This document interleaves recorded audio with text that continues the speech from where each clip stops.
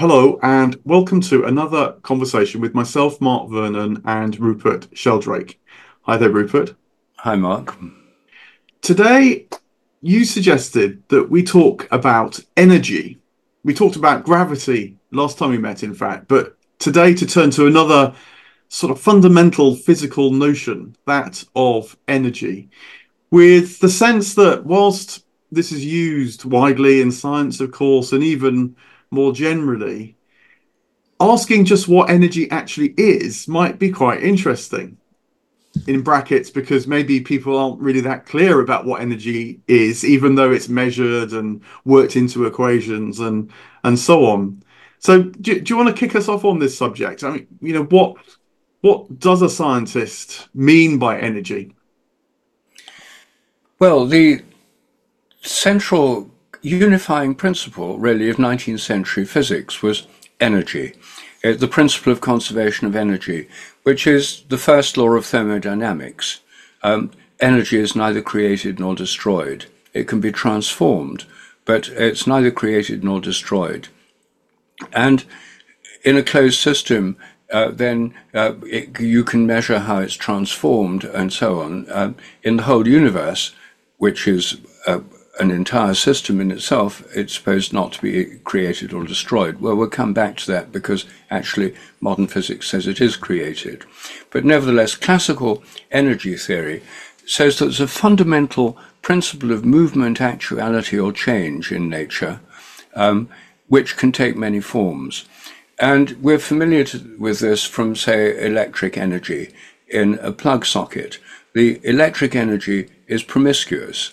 The energy in that plug socket can do all sorts of things. It can power an electric toaster, a hairdryer, a computer, a mobile telephone, a fan. The same energy can do lots of different things. And the same is true of the sun's energy. As the sun beams down on the earth, it can create electricity in a photovoltaic cell, or it can power a cabbage plant growing in an allotment, or it can power a beech tree growing in a wood. It can do all these different things and be transformed into cabbages and beeches and so on, and electricity. And and then it can be burned, a beech tree, the wood from the beech tree can be burned and give off heat and light, which is also the forms of energy. And there's chemical energy, which is released in burning and in oil and coal and so on. And chemical energy can be released electrically, as in batteries. So all of these, and it can be turned into mechanical energy, as in steam engines. I mean, thermodynamics was primarily about heat and mechanical work, as in steam engines.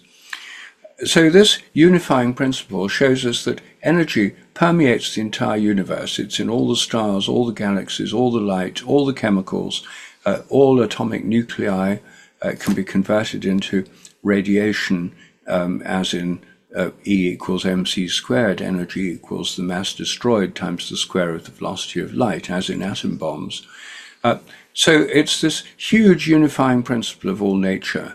And that is one of the tremendous insights of modern science. And because it can take so many forms, it's utterly fundamental to everything.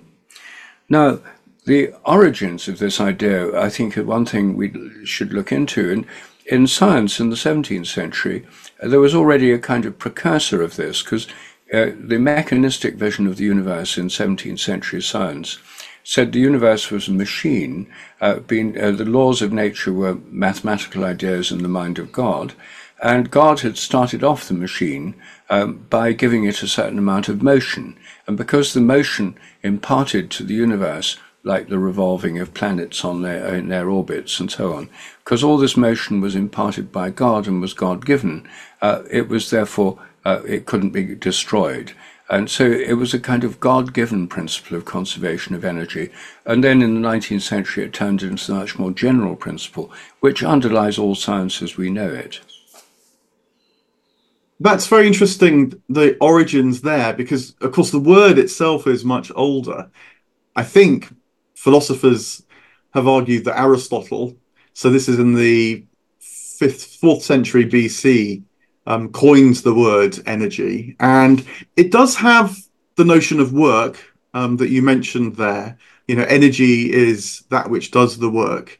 But with Aristotle, though, there's, as with all the ancient and indeed the medieval figures before the 16th century, as you mentioned there, there's a much more powerful sense of a living quality to this. You know, energy is activity, it's action, it's operation, not in the sense of a machine, which of course didn't really exist in the sense we mean that back then, but in the sense of a kind of presence of actuality. Aristotle contrasts energy with potentiality.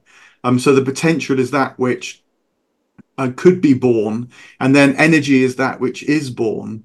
And you get this older sense still in Orthodox theology, in fact, where God's energeia is God's living vitality, presence in the world. And so we participate in divine life because everything that we feel as energetic is actually part of the divine energeia. And so that sort of sense of existence itself in all its fullness. It's very interesting when you make that reference to how in the 17th century there's this notion that God sort of imparts a quantity of motion into the cosmos that then, through this law of conservation, subsequently is preserved. But of course, what's lost there is that the divine reference is cut off. It's seen now as a self-contained system rather than as a manifestation of the divine energeia. Yes. In the 17th century, they called it vis viva, the moving force, the living force, vis viva. Vis is force, viva is life. And so there was this sense of it being, in a sense, connected to life or movement, change, and the energy within all things. Yes, I think that the way it's been mechanized is, you know, because as soon as it's turned into equations, and then the law of conservation of energy means energy can be treated like something on a balance sheet, like accounting, so much before and so much after a process of physical change. It then becomes much more mechanical. You lose this sense of the life and the flow of the energy. I think another. Sorry, did you want to say more? There's another sort of telling point. Go on. Yeah, quite another telling point in that, which I've got from a person I often refer to, Owen Barfield, who was very interested in the roots of words and how concepts change, even though the word is the same, but when it's used in very different contexts, it can actually be conveying a very different sense of the word. And he notes actually that apparently quite a seminal moment came when T.H. Huxley, wrote a book called Capital and Labour, and talks there about the way that biology works, particularly looking at bodies as machines. But it's very interesting that he's written it in a book about capital and labour, which immediately gives it a certain kind of economic inflection, which, you know, I was reminded of when you mentioned accounting there, but also how he uses engineering metaphors in order to describe the body. And, you know, he wasn't an engineer, of course, and he didn't have, I suppose you'd say, as far as I know anyway, he doesn't build this in, a sort of a felt love of materials. You know, the artist will know a lot about materials, but it be very different from the sense in which a scientist knows about materials, because the artist will have that living relationship with the paint or the wood or the metal, and then how they can work those things. Whereas with Huxley, this more engineering approach dominates. And so energy then, which was a metaphor transported into the engineering context, loses the memory of how it was a metaphor, and so becomes a sort of dead metaphor, seems like something factual. And Barfield's very interested in how in the 19th century machines in general, which, you know, machine originally had referred to manual labor. So again, it was a sort of living human quality, and now it becomes completely uncoupled from the human. You know, one of the things which we would say about a machine is it's not human, strangely. And another word that does a very fascinating about turn is related. It's the word automaton. And Plato, even, let alone Aristotle, had talked about that which is automatic. But for him, it meant that which is self-organizing, self-moving. And that was because it contained its own soul, its own purpose and capacity to move. Whereas that which wasn't automata was that which needed to be pushed or pulled or programmed or shoved or whatever. And now, that's almost completely inverted. The automata is that which is moving blindly. And to call a human being an automata now would be rather offensive. And so a lot shifts, and it also really quite recently, just the 19th century, a lot of this imaginative change really comes about. So we feel the conceit, perhaps, Barfield called it chronological snobbery, that we're living in the world that understands these things correctly, whereas actually things are borrowed, and they're borrowed for good reason, as you're saying. These models can be built and they can be made to work and practical, have great benefit. But what gets lost, what gets just sort of cut off, and so imaginatively we lose contact culturally with that wider picture. Well, it's interesting, isn't it, that you say that as it was mechanized in machinery, and it was before more about life and actual manual work. But it's interesting we still use the word horsepower when describing a car and the capacity of a car, and the power of its motion. So horsepower is still in use. And in relation to horsepower, then you've got the power, a horse pulling a cart or a horse pulling a plough.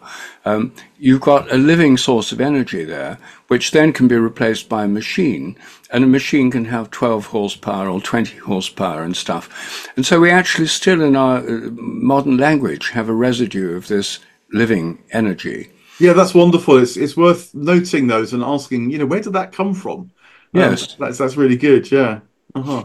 But the other thing, when you were talking about the capitalism and T.H. Huxley and his book on capital and labor, there's another way in which we borrow in our economic system from this energy language.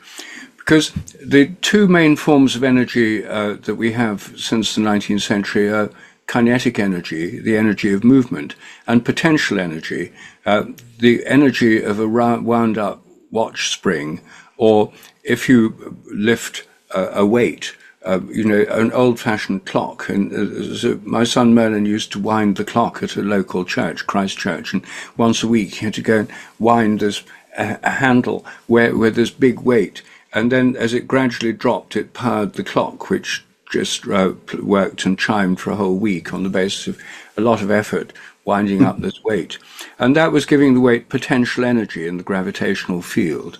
So potential energy could turn into kinetic energy as it moved and make the cogs and the springs and things go around in the clock. But then when we translate those concepts into the monetary world, we have capital and currency. And so capital is like potential energy. If you've got £1 million in the bank, you've got the potential to do all sorts of things. By itself, it's static in the bank, like a weight that's lifted to a height and just stays there. But it has the capacity to generate kinetic energy as it falls. And the capital, if invested, has the capacity to make things happen and cause kinetic energy, people building things, machines, laborers, concrete mixers, and all that kind of thing, or factories, or whatever, or buying a car that then moves and stuff. And the what keeps the whole economy going is what we call currency, and we talk about the flow of currency, and we have booms and slumps in currency, which are like the flow of current in a river. And the flow of current in a river, which used to power water mills, which were the first step in the Industrial Revolution, powered by the flow of water, and then later by the flow of steam, because it was still a flow that powered steam engines and still does. Again, then it's a flow principle, which is, again, energy is basically about flow, and currency is about flow. So it's interesting that so much of our thinking is permeated by these metaphors. Yeah, and I guess it's always worth asking how well the metaphor works. Say when it comes to the economy, it's quite routine now to read articles saying that everything that economists predicted or the antidotes to problems that the economists suggested may or may not work. It seems, rather random whether they do or not, whether the predictions turn out or whether turning on the capital flow or whatever it might be Yes, does the trick. And I guess or that's because people forget we're working from metaphors and models here, and what's actually going on may be or may not be that connected. yes, or liquid assets or liquidity. It's permeated by these. And actually, when I was at Cambridge as an undergraduate, as a research student, I came to know the professor of econometrics, Richard Stone, and I was discussing models with him. And he told me about something I'd never heard of before, which is that until I think in the 1940s and 50s, certainly in his lifetime, the main model that the Treasury had used of the British economy was a hydrodynamical model, where you had reservoirs of fluid which represented currency, and then you had tubes with currency flows and taps and valves, and you could change the interest rate by changing taps, and then it had sort of reservoirs in it which would fill up, and if it filled too full, then there was a siphon, and you get booms and slumps. Like the flushing systems in gentlemen's urinals, where it fills up, and then when it reaches a certain level, the whole thing flushes. Before computer models came in, these were actually commercially manufactured. The government of New Zealand had one, and there's one in the Science Museum at Cambridge still. That the models of the economy were actually based on hydrodynamical flows. Quite literally, that is amazing. Yes. I wonder whether another way, though, in which the machine mentality has an impact is in relation to energy meant in a more psychological or spiritual sense. Energy is a word that is used there, and in the original context of Aristotle and so on, that was completely natural. Energy was seen to be the movement of soul, or energeia was the vital presence of God. But I think what can happen now is that in some spiritual practices or psychological techniques, the machine deployment of the word energy rather, I think, detracts or weakens from the potential benefit of the practice. Take something like tapping, which I do use. And often though it's taught in a rather mechanical way, that if you do this particular kind of tapping, say this kind of phrase, then it automatically releases energy in the body. And I think what can get lost there is actually you've got to have a felt connection with the tapping, with the words being used, and to feel the soulfulness of the phrase that you decide to deploy, and to feel into the effects of tapping on the body. And that makes it much more personal, and I think even the quality of the person teaching the tapping matters too, because a sort of felt resonance is connected. Then the energy of one titrates almost into another. Although I've used the hydraulic metaphor there, maybe it's more like a shared kind of energy, a shared life, a shared vitality, and I think this matters in psychology because when a technique looks like it can be manualized or automatized, all you have to do is do this, that, and the other, and a certain kind of psychological effect comes about. This then gets moved into the computer, so you have counseling or advice through an AI, through a machine, and I wouldn't be surprised if this brings some benefit, because there is a certain amount of just learning what to do. But the benefit in terms of actual change in the person themselves starts to fall away, because the mechanization of these energy techniques has lost touch with the real efficacy there, which is the movement of energeia. It's the movement of soul. William Blake, writing in the 17th and 18th century, 18th and 19th century rather, sorry, he talked about energy a lot. Energy is eternal delight, he said. Energy is the only life. And that, I like it when he puts it poetically, because it helps remind me that we're talking about something that can't be pushed and pulled around, like the contraptions you were talking about there, but must be sort of felt and engaged with, related to, you might say, energy in that sense. This brings in the bigger question of other forms of energy, like in the Indian system, prana, or in the Chinese system, qi, which are forms of energy that flow through the body and flow from person to person. And a lot of their medical systems are based on the flow of these energies, or what are sometimes called subtle energies, which would relate to tapping, because the tapping is related to these. It's called energy medicine.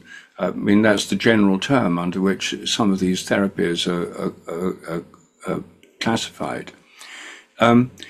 And we have no idea in scientific terms what these other forms of energy are. They seem to be forms of energy. They've been described for centuries or millennia in the Indian and the Chinese systems as kinds of energy.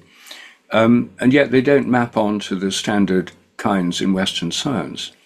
And there are plenty of mysteries about the energy within life. I mean, one of the ones I'm intrigued by is the assumption that our bodies, or any animal body, is a thermodynamic machine was a 19th century assumption. And Helmholtz, who started this, at first tried to prove it scientifically, and he failed. So he then just said, well, don't bother with any proof or evidence. It's, by definition, bodies and animal and human bodies are machines, so therefore they must obey the same laws of energy as steam engines. And around 1900, there was a famous study by two Americans called Atwater and Benedict, who set out to demonstrate. They said, we're not setting out to investigate, we're setting out to demonstrate that living organisms, and the human body in particular, follows the law of conservation of energy. And they made it clear from the outset, they had no doubt this was the answer that they'd find. And they measured people in calorimeters, the food taken in, the liquids that came out, the heat and the energy work done, etc., by pedaling cycle pedals and things. They measured all this, and they came out with exactly the answer they expected. But when this was investigated decades later by someone called Webb, an American nutritionist, he found there were huge discrepancies. He was getting massive errors. Some people who were thin and seemed to be giving out too much energy, and some people who were fat weren't giving out enough. And there were huge errors. And it wasn't, he took into account the converted into fat cells and weight gain and all that kind of thing. And he then looked back at Atwater and Benedict's results and found they too had huge discrepancies in the individual measurements, but they just put in enough people who were above the average and enough below the average, so it averaged out at the answer that they knew they'd get in the first place. And then there are all these cases of so-called inedia, where in Indian tradition, Chinese, European tradition, there are people who allegedly live for weeks, months, or even years without eating, seeming to defy every known principle of the conservation of energy. And of course, the usual assumption of Western scientists, of course, they're eating secretly and they're sneaking out and eating biscuits or something when no one's looking. But there have been actual scientific studies of Indian sages who seem to live without food, and even of saints. So Teresa Boyman was a 20th century example in Germany. Quite a number of saintly figures have done this, and Christian saints. There have also been documented cases of people who are not saints, but who just, for some reason, seem to live without food. Now, obviously, it doesn't happen to everyone, because otherwise people on hunger strikes who wouldn't ever fast to death. They just live forever as an embarrassment to governments and support of their cause. But these are huge unanswered questions, and it's not the kind of thing anyone within the scientific world would investigate. And in India they might, or they could. There's more people who do this in India. There are plenty of living examples, I'm sure. So it's not as if we've figured out everything to do with energy, at least in relation to living organisms. And there are these other concepts. The idea that the Indians who live without food say they get the energy, the prana, from the sunlight or from the air, or breatharians who are Westerners who claim to live without food say they're getting it from the prana, the energy in the air. No, What on earth's going on? We just don't know.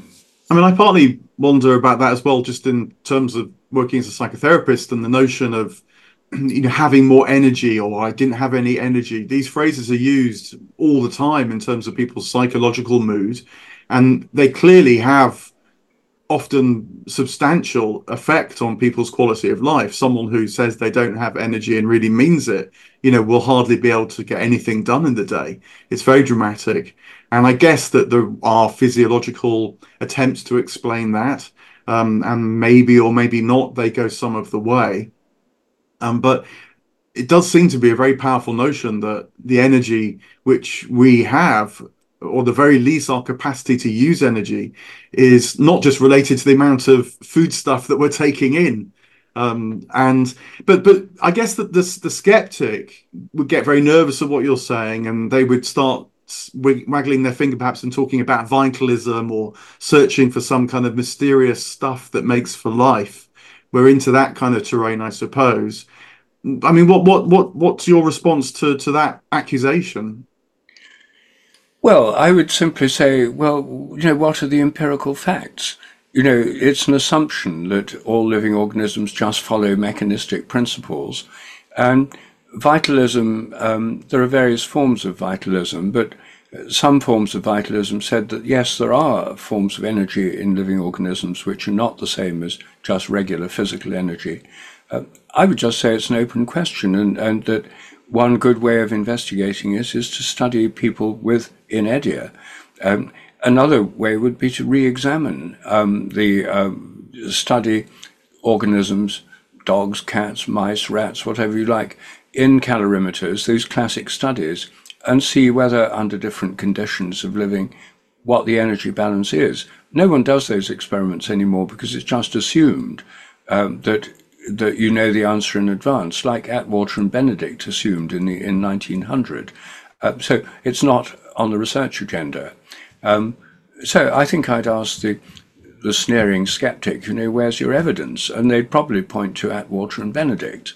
And then you'd say, well, what about Webb studies? And then they'd have to say, oh, well, they're unreliable, or they've been discredited, or they won't have heard of them, of course, or have read them. But then it becomes clear this is a doctrinal assertion, not an empirical scientific one. Maybe this question will press a bit harder again, because this is slightly going off at a tangent, but the new move towards systems biology and the recognition that biological organisms work at multiple levels with various exchanges, and even with the wider environment as well. I was just reading the new book by Philip Ball, the science writer, on this. And actually, I noticed very early in the book, he sort of clears his throat and says this is not an appeal to some kind of vitalism. But it's interesting that he had to sort of signal that. So who knows, maybe this will return out of necessity, let alone just curiosity. Well, one last thing, Rupert, unless you got anything else, but you teased us at the beginning about energy being created, in fact, rather than the 19th century assumption about the conservation of energy. What did you have in mind there?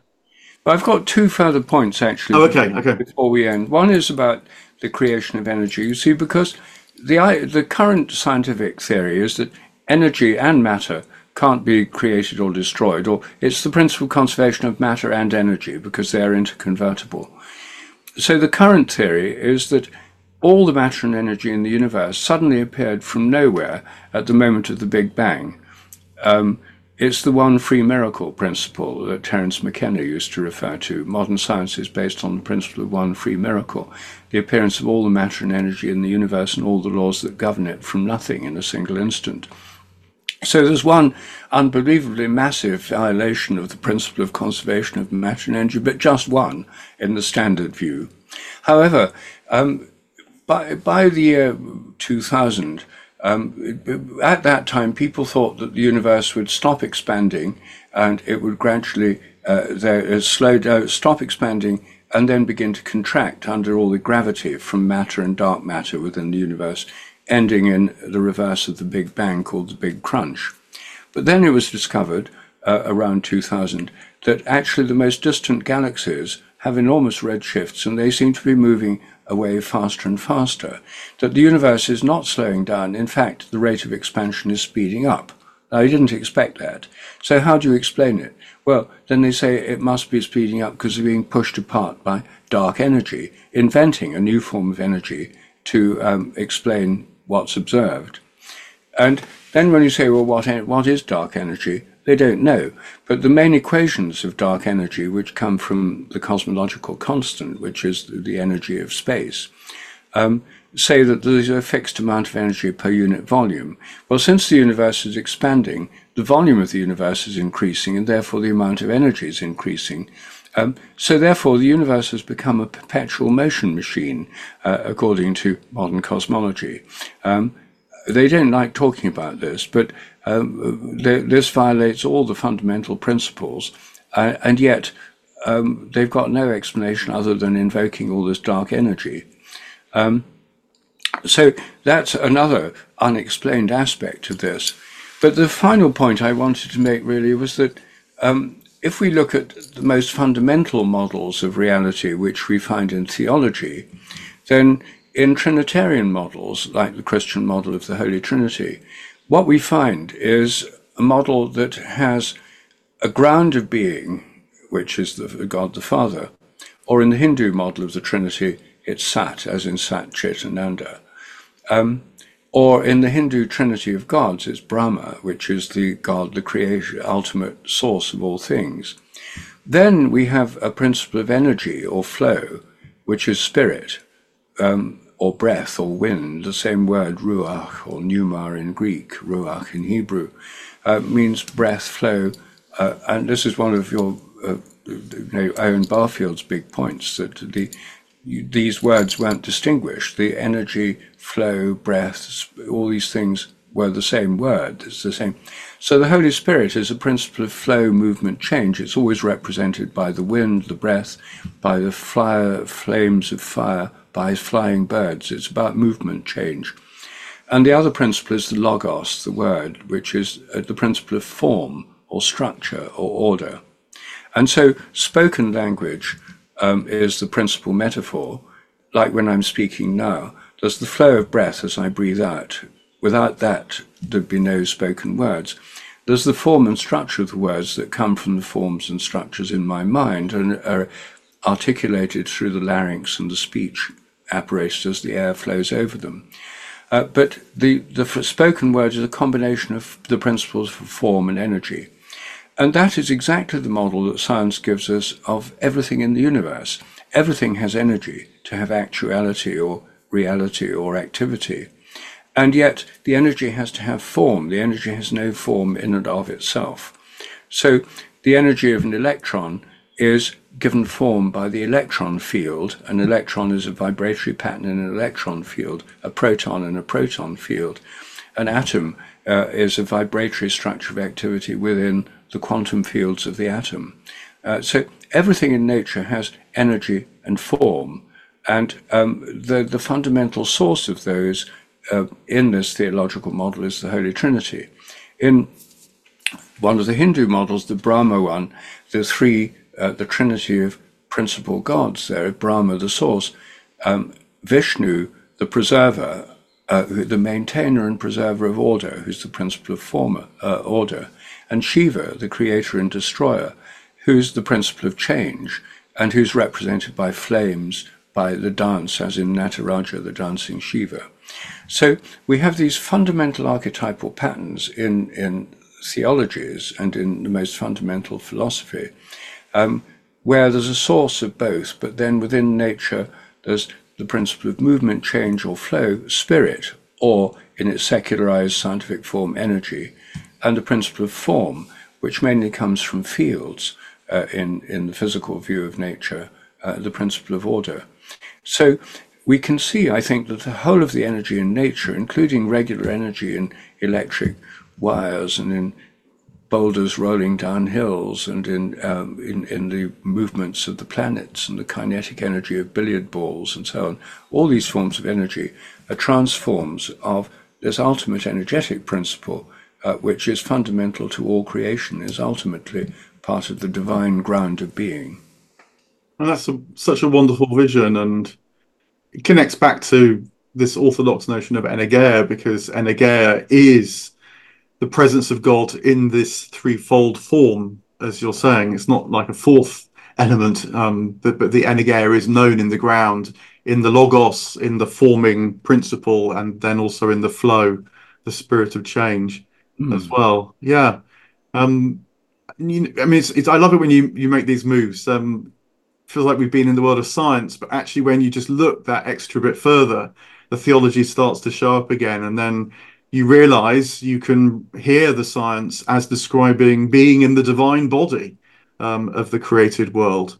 So, kind of completing the loop back to something which I think would have made sense to Aristotle. I really do experience it that way. I think when we think of energy, if we think of it just through pages of textbooks and equations, we get this narrow, cramped view.